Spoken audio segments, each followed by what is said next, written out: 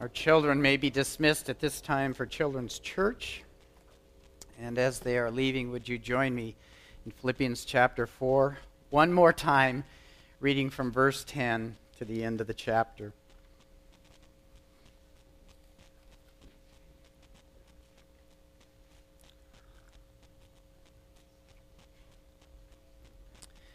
The Apostle Paul writes to the church in Philippi, verse 10, "But I rejoiced in the Lord greatly, that now at last you have revived your concern for me. Indeed, you were concerned before, but you lacked opportunity. Not that I speak from want, for I have learned to be content in whatever circumstances I am. I know how to get along with humble means, and I also know how to live in prosperity. In every and any circumstance, I have learned the secret of being filled and going hungry, both of having abundance and suffering need. I can do all things through him who strengthens me. Nevertheless, you have done well to share with me in my affliction. You yourselves also know, Philippians, that at the first preaching of the gospel, after I left Macedonia, no church shared with me in the matter of giving and receiving, but you alone. For even in Thessalonica you sent a gift more than once for my needs. Not that I seek the gift itself, but I seek for the profit which increases to your account. But I have received everything in full and have abundance. I am amply supplied, having received from Epaphroditus what you have sent, a fragrant aroma, an acceptable sacrifice, well-pleasing to God. And my God will supply all your needs according to his riches in glory in Christ Jesus. Now to our God and Father be the glory forever and ever. Amen. Greet every saint in Christ Jesus. The brethren who are with me greet you. All the saints greet you, especially those of Caesar's household. The grace of the Lord Jesus Christ be with your spirit." Let's pray together. Father, we pray that this is more than just an hour of talking and listening. I pray that this is an hour where our hearts are given to worship, because we're hearing you speak to us through the written word. And with that in mind, I do ask that you would give to me the ability to speak clearly and well, accurately on these things that are written for us, for your church. But I pray that by your Spirit you would lead us all along in that path of sanctification, whereby day by day we are becoming conformed more to the image of your Son and less being like ourselves. So we thank you for this ministry of your Spirit. We thank you for the written word. I thank you for each one that is gathered here this morning. And may you do the work on the heart that you alone can do. And we praise you for that in Christ's name. Amen. I just wanted to make a quick announcement that we are ordering a new screen for the fellowship hall, because probably those of you that watched the video in Sunday school notice how fuzzy the images look. So I've gone to Amazon this week, and 3 separate occasions I've ordered the same screen, and on 2 of those occasions, Amazon has written back that that particular vendor can't fulfill my order, so they refund. So I ordered the same product from another vendor, and they couldn't fill my order. I've now made a 3rd order, and I haven't heard word back, so I think that's good news. But like many of you, there is a superstore in Mount Vernon where my wife and I have noticed that nearly every time we go for the products that we want, the shelves are empty. I don't know why it is, because a superstore is supposed to super impress us, because it has super merchandise that provides us with our needs. And yet, instinctively, or traditionally, I guess even, this store has empty shelves with the things that we want.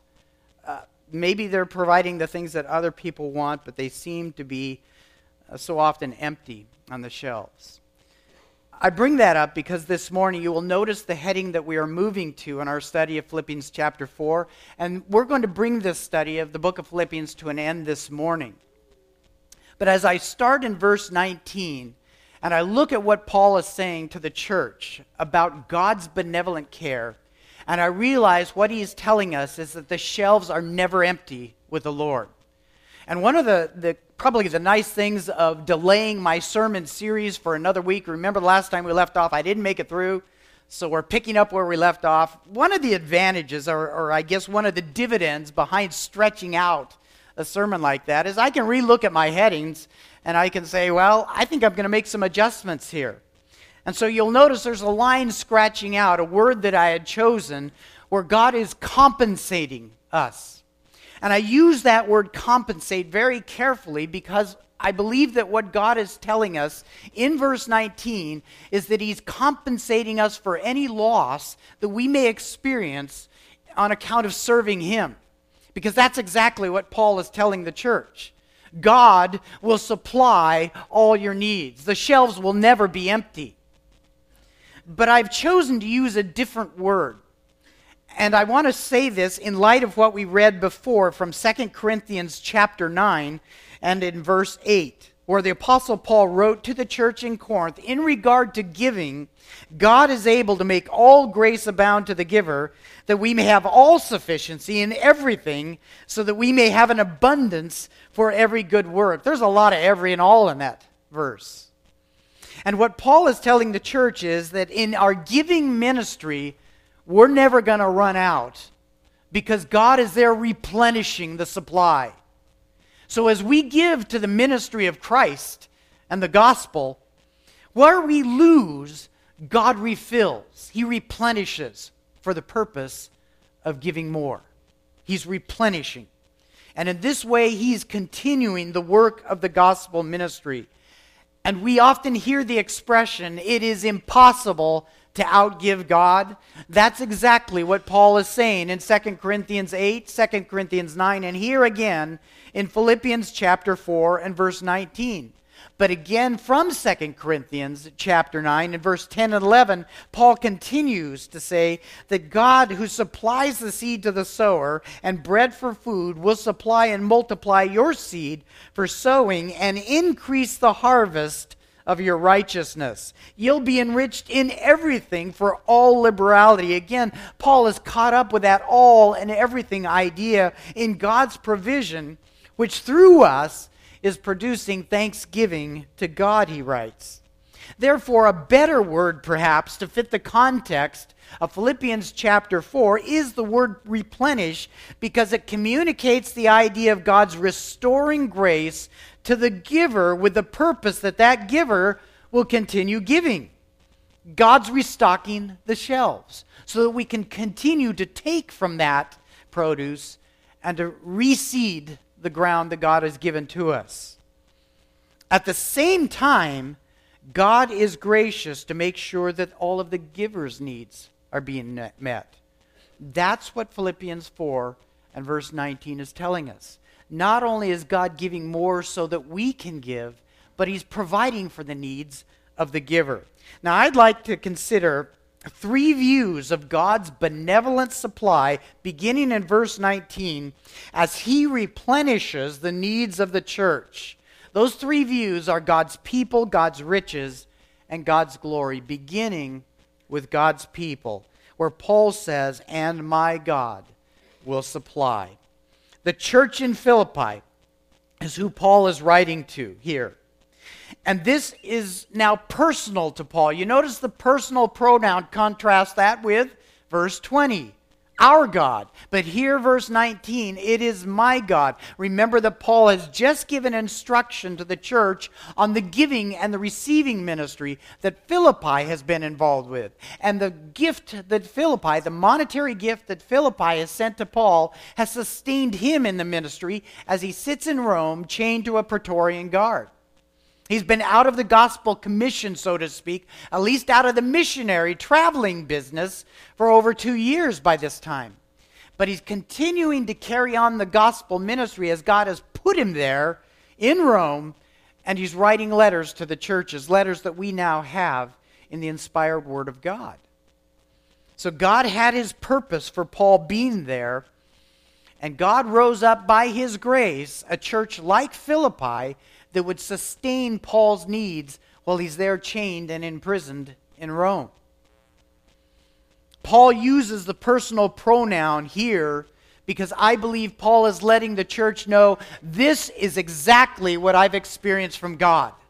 My God has done this for me. He will do this also for you. Paul is giving his personal testimony of the benevolent character of God. And if there is a major object in verse 19, it has to be God himself as the giver. The benevolent nature of God. Paul has personal experience with the faithfulness of God to benevolently care for his needs. And therefore he says, my God will supply. The God that cared for Paul is the same God that will care for the church. God has personally cared for Paul time and time again. And that's why previously in this chapter, he could say, I have learned to be content, whether I go hungry or if I'm filled, whether there's abundance before me or I'm in want. I've learned the secret of contentment, because even when material things were low and my belly was becoming empty, Christ gave me the strength to get along in those circumstances. God will supply all your needs as he supplied my needs. And then here you come, Philippi, with this monetary gift that now is giving to me material resources to sustain my needs. God has supplied me through the generous gift of these believers. Paul saying, God has taken care of my needs. He is my God. He's done this for me. He will do this for you. And it was with this ministry of God in mind, a ministry of God's grace to the Apostle Paul, that Paul now exhorts the church. He's going to take care of you in the same way. It would be God's ministry of grace for the needs of the church. But a detail that we do not want to miss in this personal perspective is the consideration of one's needs. Because Paul has made this personal. This is about what God has done for me. He will do it for you as well, because we are God's people. He is our God, as he says in verse 20. We don't want to miss a detail in regard to what these needs are. Because when Paul speaks of my God supplying all your needs, he is connecting the care that God has given to him personally with the care that God will give to these redeemed people in Philippi. Notice how Paul makes a deliberate switch in personal pronouns to verse 20. Now to our God and Father. Paul's God in verse 19 is the God of the church in verse 20. Same God, we are his people. And what Paul is alluding to in verse 19 is that God has taken care of all of his needs. And yet he is just inventoried back in verse 11 and 12 that sometimes he was running low on supplies. Therefore, where it says that God will supply all our needs, this should not be taken to mean that God will give us everything we want or even everything we think we need. But rather, God will give to us everything he knows we do need. If it is based upon Paul's personal testimony, then consider Paul's personal testimony. Because he walked through times with an empty belly. He walked through times of suffering and persecution. There were times of lack, there were times of abundance. And all through it, God knew exactly what Paul needed. Sometimes God filled his belly. Sometimes God let Paul go hungry. Sometimes Paul was let go to move about in his missionary journeys. Other times he was restricted by chains. And all the while, God, faithful to benevolently care for Paul, supplied all of his needs. And God will supply your needs as well, he says to the church. The church in Philippi was known for its deep poverty. And they gave generously from that poverty. In 2 Corinthians 8, it says, in deep affliction, or in great deal of affliction. Paul wrote to the church in Corinth of this. So he knew where these Philippians were coming from as they gave this generous gift to him. And yet there's no indication anywhere in God's word that God supplied the Philippians great wealth because they gave generously to Paul. Paul's God supplied his needs, so this would be the same God that is now going to take care of Philippi. And we've got to be careful here then to make a distinction between all our needs by God's determination and all our needs by our own personal judgment, our own limited judgment. Both verse 13 and verse 19 have been so badly misused by false teachers to promote greedy and selfish desires, that God will give me everything I want, or that if I give money to the church, He's going to make me wealthy. He's going to give me stuff. He's going to make me like Abraham with many camels and sheep. Providence will determine what our needs are, not selfish greed. As one author noted, Paul promised that God would meet not their greed, but their need. Not all they thought they needed, but all they truly needed. So we must, by Paul's testimony here, make a careful distinction. Because we give to the Lord does not mean that God is going to make us wealthy. He's going to restore to us what we need by His determinations, not by our own greed. So verse 19 then is not a promise that God will fulfill all our own wish lists, but rather that God's wish list for us will be fulfilled by Him. He will supply His people with all they need. And second view we want to see in the benevolent care of God is that He's giving according to His riches in glory. We observe again that all needs will be met according to this, according to the riches of God Himself. And this is a comforting word. It would have comforted the church in Philippi. Indeed, if they were struggling financially, if they were in deep poverty and a great deal of affliction, imagine what this would have said to them. My God will supply all your needs according to His riches. And again, it's the emphasis, the shelves will never go bare. Not with God, because there is no poverty with God. Our benefactor is not impoverished. He will never come upon hard times such that our needs won't be met. His generosity on our behalf will be in accord with His great riches and wealth and glory, meaning that God has unlimited resources and will provide for His church according to those riches. Now again, this does not mean that He's sending to us bags of heavenly gold by angels that are delivering to us the riches out of heaven itself. But it does mean that everything is at God's disposal.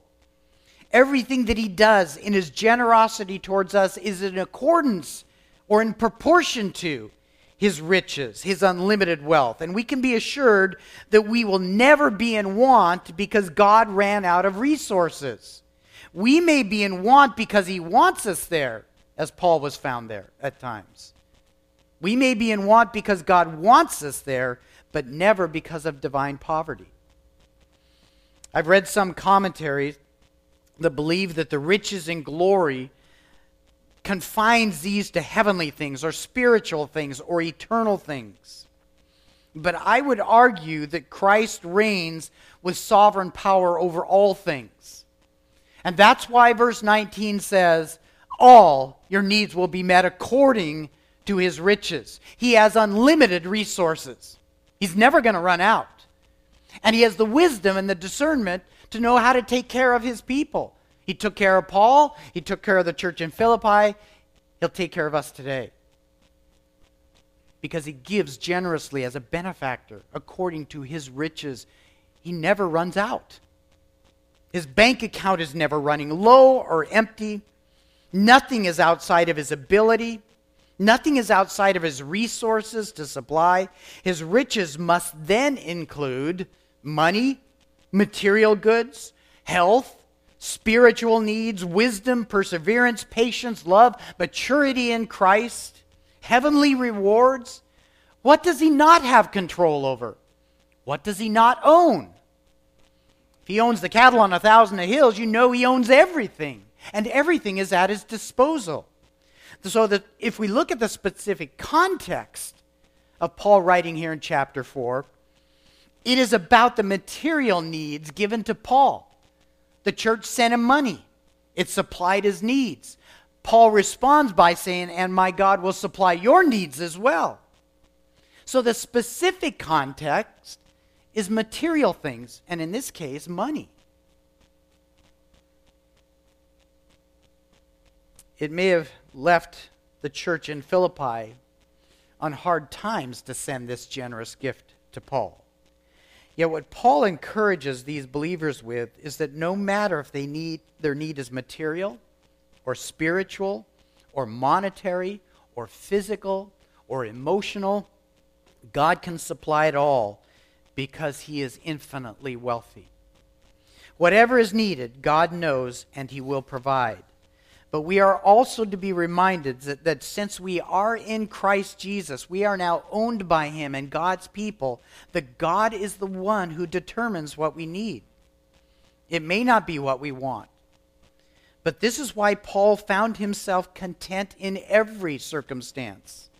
As this verse shows, giving and receiving is all for His glory. Paul trusted that God knew what he needed at any given moment. He wants the Philippians to have the same confidence in Christ, a confidence that will produce contentment no matter their circumstance. And it's only the true believer that can have this confidence. If we're in Christ by faith, we will experience God's providing His benevolent care according to His riches in glory. God will provide all our needs according to His purposes and His unlimited resources that He has to draw upon. Because this verse follows the previous commendation for the church's financial gift, Paul wants these Christians to know that God will compensate them. He will replenish whatever loss they experience. He'll give them what they need. But this verse is not limited to God's response to our giving to the ministry. All our needs are under His care, Paul says. So He has unlimited resources to provide for those needs. We may experience loss because we're giving to the needs of others. God will replenish. We may experience loss just for the sake of living the Christian life in this world. He knows what we need, and He knows how to supply it. The point here is that our benefactor has unlimited resources. The riches of everything belong to Him. He owns it all. And this brings us to the third view of the benevolent care of God. His glory. His riches in glory in Christ Jesus. If we just take a running stab at what that means, we're going to say, okay, that means the riches of heaven.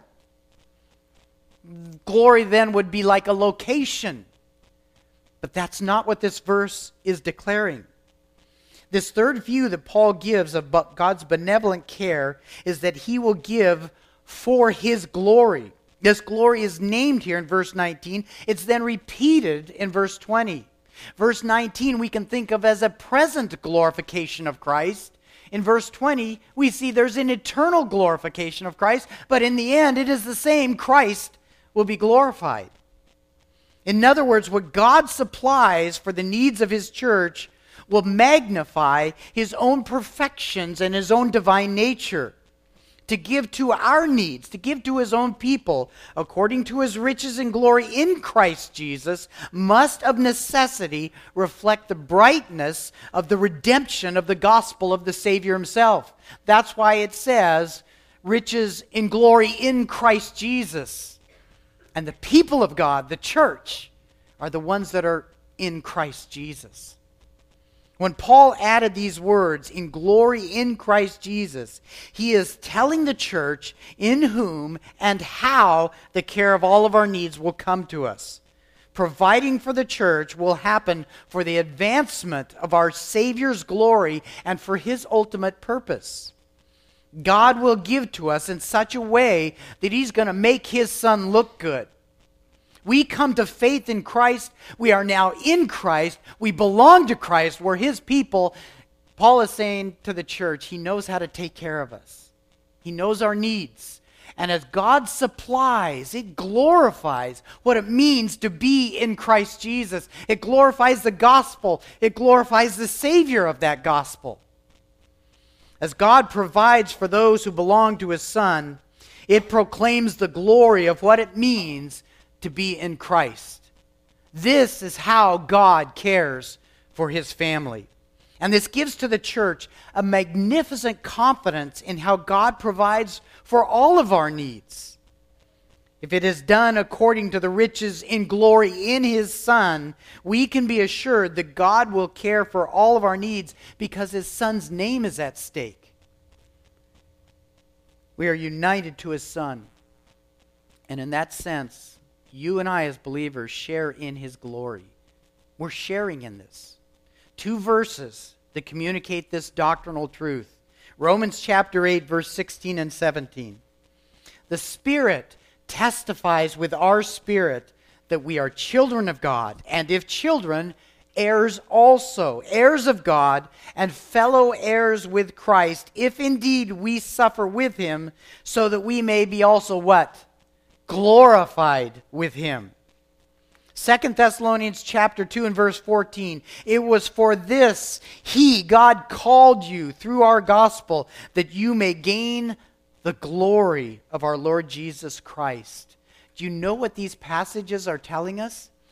That to be in Christ is to share the glory of Christ. And as God is ministering to all of our needs, you and I have a marvelous part in glorifying the Son of God. Because he's caring for his children. He's caring for Jesus' young brothers and sisters. He's caring for his children. William Hendrickson, in his commentary, observes that Paul frames God's benevolent supply of our needs as that which is done in glory, meaning that glory, the word glory there in verse 19, is modifying the verb. And the verb is supply. God will supply. Hence, William Hendrickson writes, God will gloriously supply. Supplying all our needs is a Christ-glorifying work because you and I as believers are in Christ. We are therefore sharing in his glory as we are cared for by our Heavenly Father. The glory of Christ is at stake. Do you think he's not going to care for his family? Well, Paul isn't asking that question, but isn't that the underlying fine print? Would God honestly not care for his family, those that are in Christ, when his Son's glory is at stake? Imagine the confidence this gave to suffering, persecuted Christians or Christians that are living through poverty. Imagine the contentment that it breeds, as it did in the Apostle Paul. It assures us that God will provide for our needs because it glorifies his benevolent nature. It allows us to have a part in displaying the glory of God, just receiving, just being recipients. We're having a part in glorifying Christ and his gospel. This is what it means to be in Christ. And you and I as believers can rejoice in that. What we often find in Paul's letters is that when he writes on a magnificent theological truth, he oftentimes gets caught away in a rabbit trail of praise. And that's exactly what he does. He's contemplating what he's writing to the church in Philippi in verse 19. Look where he goes immediately following. He gets pulled away by this proclamation of praise. Now to our God and Father be the glory forever and ever. Amen. Let it be written. So be it. It's so typical of Paul to write this way. And oftentimes his rabbit trails are much, much longer. But you can see the heart of Paul as he's contemplating the benevolent care of God himself for his church. And he gets caught up. I have to stop and praise God here. Now to our God and Father be the glory forever and ever. Amen. And this brings us to the benediction of the letter. In verse 20 to verse 23, Paul sees this as a wonderful place to bring his letter to a close. He's just affirmed to the church that God is faithful to care for all their needs in Christ and for his glory. He praised the church, thanked the church for their very generous gift that ministered to his needs, but more important, it was a gift that partnered that church with the Apostle Paul in his apostolic and ongoing gospel ministry because of their heart and motive to support this work. Paul gives assurance to the church that their gift is well-pleasing to the Lord. It's a sacrifice that God himself is delighted with. It's a fragrant aroma that is lifted up to heaven. And you see that there in verse 18. In other words, what that church did for Paul was an act of worship. I don't know that we often think about that as we're putting money in the offering plate, but it should be thought of as an act of worship. Or you're sending money off to a missionary. Or you give of your service or your spiritual gifts. When you're giving, do you think of it as an act of worship? That's what Paul is encouraging this Philippian Christians with. You've done well. to stand in partnership with the ministry. They gave money to Paul to help, but God received their gift as acceptable worship. And then he follows this with this marvelous affirmation, but don't worry, Philippi.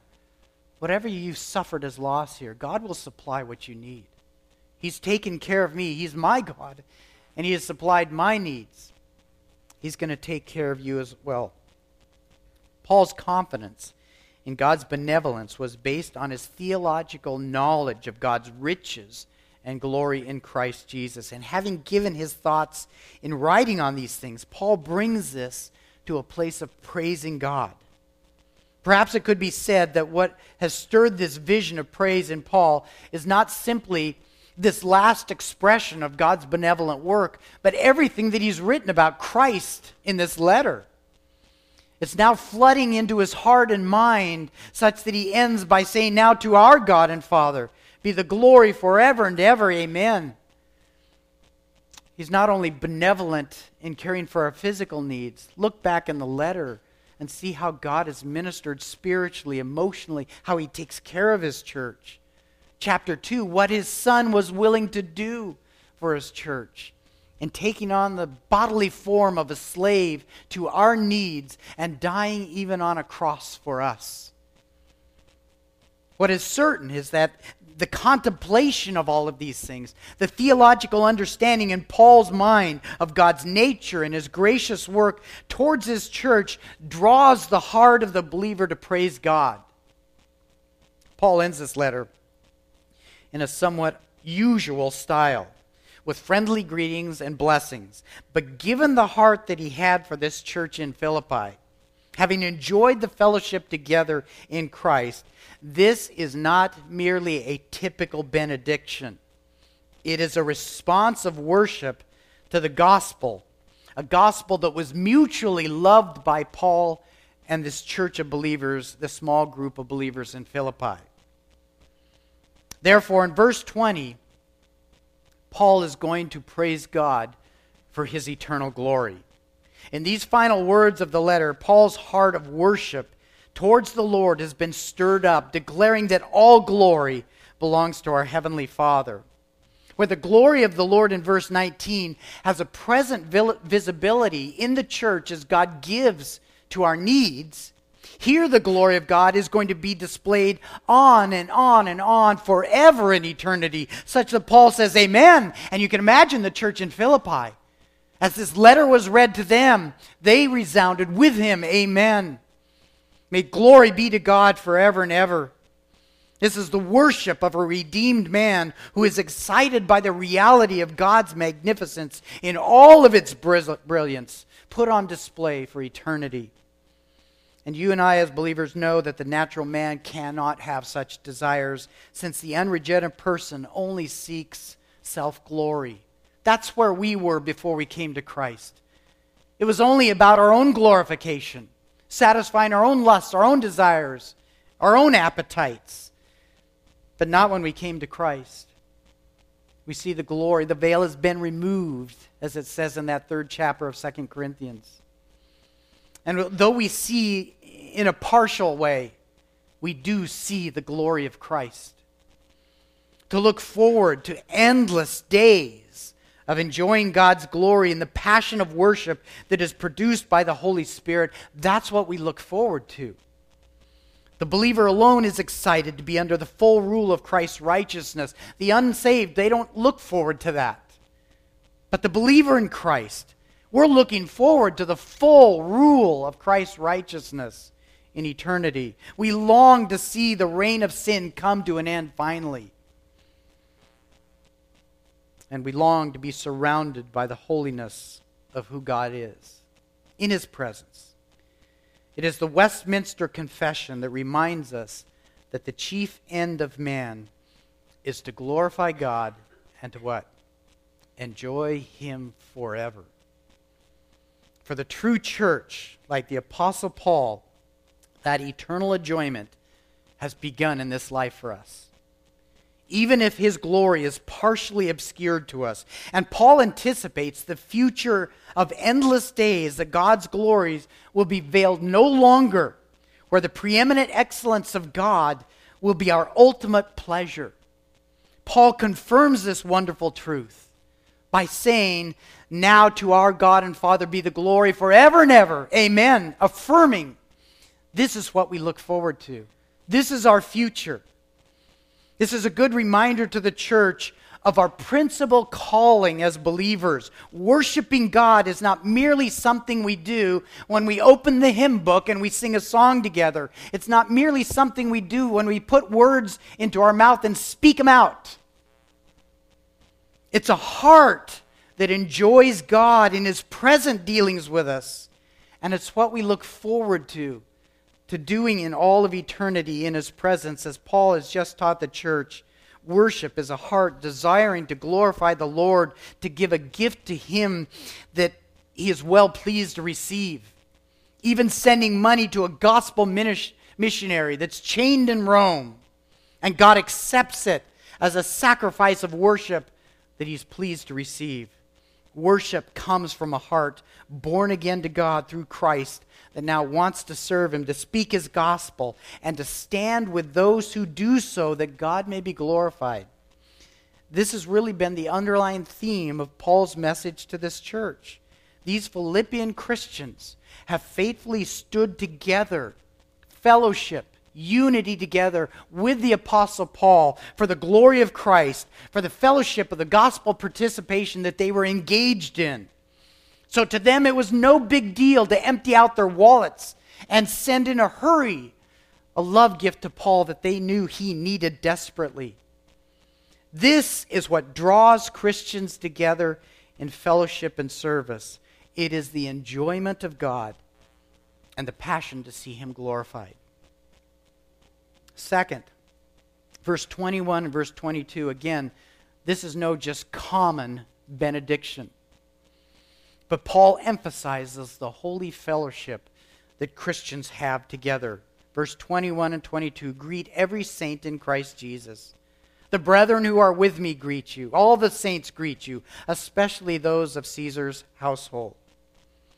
Having come to this glorious expression in verse 20, it should not be surprising to us that this forever glory for God precedes the words of this benediction, the greeting of these fellow believers being named here. Because Paul is joining his praise with the praise that he knows belonged to these Philippians. Paul is not alone in being passionate for the glory of God. And in contemplating this eternal glory, what comes to mind next are those that have shared this passion with him, the Philippians, as Paul considers his chief end, to glorify God and enjoy Him forever. He thinks of those that have that harmonious passion. You Philippians, you have this as well. So Paul begins this greeting with all of the Philippian believers who have held a special place of affection in his heart, and he greets them. This specific instruction here would have been first read by the elders. As Paul sent this letter by Epaphroditus' hand to the church in Philippi, if you go back to chapter 1 and read verse 1, that letter would have gone to the deacons and the elders of the church first. And then on the Lord's day, one of the elders would have stood and read this letter of Paul to the church. So when it says here in verse 21, greet every saint in Christ Jesus, the elders would have read that, said, we need to read this to the church. And every one of them would have heard that expression of unity and love between Paul and these very dear believers. Paul wants to make sure that when this letter is read to the church, all of the members knows that he treasures the rich fellowship that he has with them all. And I want us to notice how he refers to these believers. He's called them brethren throughout this letter. Notice the change here. Greet every saint in Christ. These believers are not saints because they've sent him money. They're not saints because they've achieved some meritorious recognition of the church magisterium, or some recognition for their works or devotion or their virtue or their service to Christ or their service to the church. They are saints because they belong to Jesus Christ by faith, as is every other gospel believer. They are true saints because Christ has made them so. The word saint is from the Greek word hagios, where we get the word holy. It means to set apart, to be sanctified. It is sacred. What Paul is calling these believers is holy ones. Greet the holy ones in Christ Jesus. Because when we are found in Christ, we are made holy in Christ, sanctified, set apart, saints of God. To be set apart as holy to the Lord identifies the thorough cleansing work of Christ upon our lives, such that we are spiritually standing before God, pure in His eyes, sanctified and acceptable to Him. And this is a marvelous truth for you and I today. Because if we are believers in Christ, how does God see me right now? Well, as I see me right now, I know a man that continues to sin even though I'm a believer. I was blemished this week. I will be blemished this coming week. It's hard for me sometimes to see myself as holy. But that the God that is holy can see me as holy is a marvelous truth, and it reminds us that Christ took all of our unrighteousness upon Himself, paid the price for that unrighteousness on the cross. And when I received that Savior by faith, His righteousness was imputed or placed on me. So that as God looks at this son, this adopted child, He sees the righteousness of His own Son. He sees me through the lens of the holiness of Jesus Christ. We are saints in Christ. This is not what the Catholic Church teaches about sainthood, but it is what the Word of God teaches about what it means to be a saint in Christ Jesus. At the same time, gospel faith has removed all sin in God's eyes, past, present, and future, replacing it with the righteousness of God's Son, so that we can be identified as holy or saints in Christ Jesus. By virtue of the cross of Christ, this is what marks our fellowship. We are saints together, holy ones, set apart. And if you are in Christ by faith, you are one of these holy ones. It's what marks our fellowship, not because or by virtue of our works or our own righteousness, but only by virtue of the righteousness of the God's Son. By His righteousness, we are made saints. For Paul to greet all the Philippian saints in Christ is to identify the true spiritual fellowship that you and I are privileged to have together in the presence of God. And one would think, if we took hold of this theological truth by itself, we would treat each other very, very differently. It's sad to say there are many sitting here today that have not treated other people well in the faith, in the church. Whether that's people in your family, people in this church, people that are believers from other churches. If we took hold of this truth, that we are together in fellowship as holy ones of God, imagine how we should be treating each other. Second, there are Christians by Paul's side there in Rome. They also want to greet the Philippian believers. Now included is certainly Timothy, Epaphroditus. Those have been named in chapter 2. But we go back to chapter 1 and you look at verse 15 and 16. Paul writes of those from the church in Rome who were preaching the gospel from goodwill and from hearts that loved Christ and loved His church. These are ones that are with Paul too there in Rome. They want to send greetings to Philippians. They were standing with Paul in the ministry, knowing that he was appointed by Christ for the defense of the gospel, it says in verse 15 and 16 of chapter 1. These fellow believers are there in Rome with Paul, joined together, Timothy and Epaphroditus included. It's speculated also by other scholars that there was a small group of brethren included in this gathering around Paul. Perhaps people like Tychicus, Onesiphorus, Mark, and Luke. But these Christians wanted to send their greetings to Philippi. And this suggests that Paul had been bragging to these Roman Christians about this special church in Philippi. And of hearing about them, these believers knew at once, we are bonded with these saints also. We have a fellowship with them, therefore greet them. Make sure they know from us of our love and our union with them in Christ. We share the gospel. We share the love of the gospel. We share the love of the Savior. We desire to see Him glorified, and we together with them will enjoy Christ forever. Amen. They're joining themselves in fellowship by sending this greeting. And we can see, knowing the heart of Paul for this church, this is no typical benediction. He's not just being polite.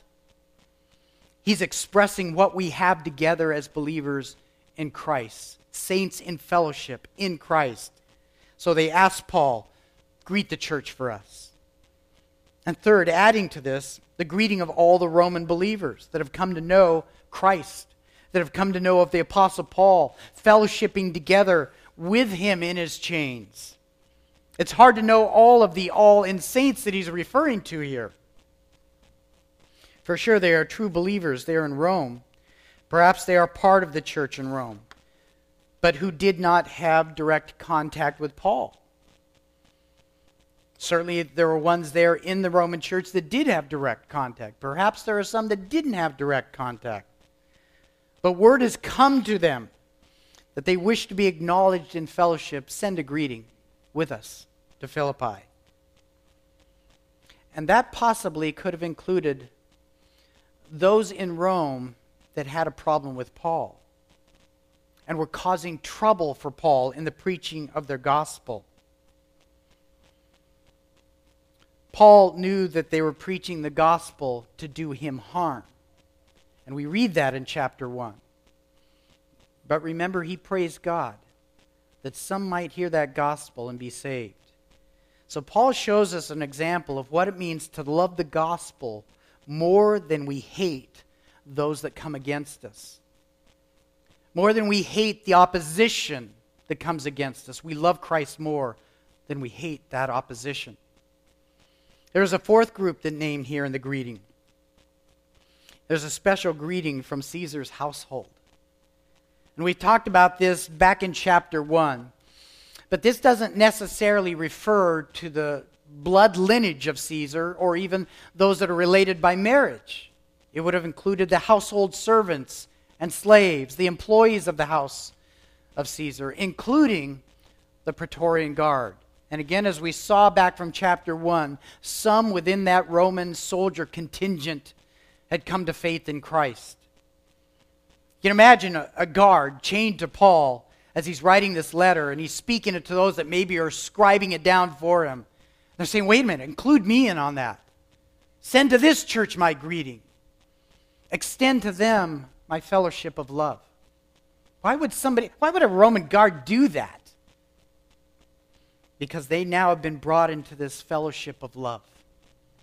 Loving the Savior, loving the gospel, enjoying Him forever and ever, amen. Yes, greet them from us. It's not uncommon for letters of this time period to exchange greetings like this. But to discern what Paul is communicating in fellowship with these believers, some of whom had never met the Philippian Christians, we need to understand what is on the heart of Paul here. This was no mere benediction. It was no mere casual greeting. Paul felt intimately joined in Christian love with this broader company of believers from Philippi to Rome, from the Jewish community to the household of Caesar, Gentile, Jew alike, bonded together in Christian love. I just want to share a couple of statements. The first will be by James Boyce. He says, Paul had been speaking of the glory of God, which is certainly an exalted theological concept, but he no sooner speaks of it, he's referring to verse 20, but he no sooner speaks of this than his mind immediately turns to those who would actually give glory to God. And so we see this company of believers sending greetings to the church in Philippi. William Hendrickson adds to this. Truly, this was not just a merely formal, polite, customary way of ending a letter. These greetings were from the heart to the heart. And notice what he says. The fellowship is functioning. It's working. It's being what it's supposed to be. We've come to the end of a letter where Paul has been very sentimental, very affectionate, very thorough in communicating his deep gospel fellowship with these brothers and sisters in Christ that were very dear to his heart. There is no way that we can look at this benediction and not conclude that these Christians shared a common bond of fellowship in glorifying Christ and a passion to enjoy him forever and ever. I would argue that the believer in Christ who truly desires to enjoy him forever will want to be in fellowship with others who have like passion and like worship. The richness of what we have in our union with Christ together is the ultimate priority of glorifying God. When the glory of God and the enjoyment of him is our greatest desire, we want to be with those who share this passion. And we'll close now in verse 23, because this brings us to the inward grace that Paul speaks of here. The grace of the Lord Jesus Christ be with your spirit. This is how Paul ends this letter, a blessing of grace. He ends all of his letters with a blessing of grace. It's how he opened this letter to Philippi. What Paul desires for the church is that they come under the full ministry and blessing of God's unmerited favor through Christ. Certainly all men, saved or unsaved, have experienced some of God's grace. We all live on his globe, his planet.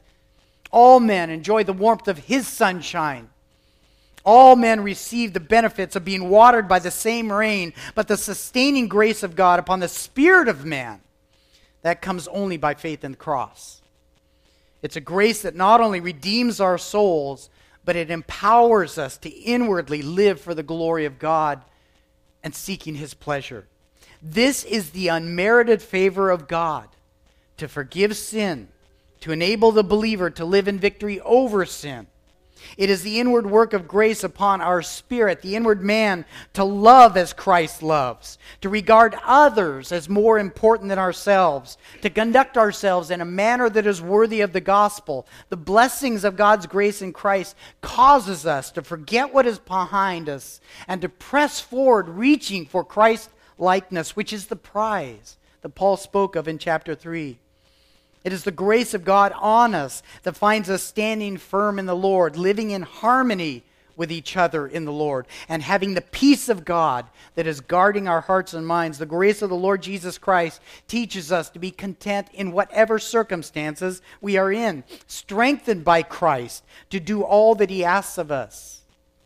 It is his grace that moves us to give and receive in the ministry of the gospel and the care and needs of the church. It is God's unmerited favor that will find us joined in Christian fellowship with other believers who are impassioned to glorify our God and Father and to enjoy him forever. The grace of our Lord Jesus Christ is the foundation of all that we are and all that we do in Christ. It's all unearned, it is undeserved, and it is poured out upon us by the kindness and love of God for his people who are in Christ Jesus by faith. Now, very quickly, I just want to give you 3 closing statements. Beginning with, the giving, receiving, and replenishing work of God's grace will lead us away from self-sufficiency and to Christ's sufficiency. Now that's capturing much of what the last half of chapter 4 has been teaching the church. But remember, as we give, as we receive, as he replenishes, it's all a work of grace. God is gracious to allow us to be givers into his work. We don't earn that.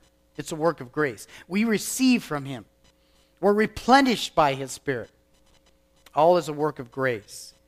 And what this causes within the church is not self-sufficiency, but Christ's sufficiency. I think it's a peculiar quality in Christians that we like to be known for self-sufficiency, don't we? We like to be known for that. I can take care of myself. I can govern my own needs. Sometimes we even think I can take care of my own sanctification. But when we truly understand the foundation of grace, we come to the realization self-sufficiency has to be done away with completely. And it's now all about Christ's sufficiency. And guess what? Sometimes Christ supplies that sufficiency through the church, through others. We depend on each other. Secondly, as a passion for God's glory and enjoyment should draw believers together in Christian fellowship. If our desire is to worship the Lord in pleasure and glory, we're going to want to be joined with others of like passion. What should ignite this passion is the study of God's Word. Theology should lead us to unity. And that's what Paul has taught us at the end of this chapter. Being caught up in who God is, His benevolent care for His church, it should draw us together with others that have like mind and passion to glorify God and to enjoy Him forever. And third, the believer's greatest need and greatest asset is the grace of God found only in Christ Jesus.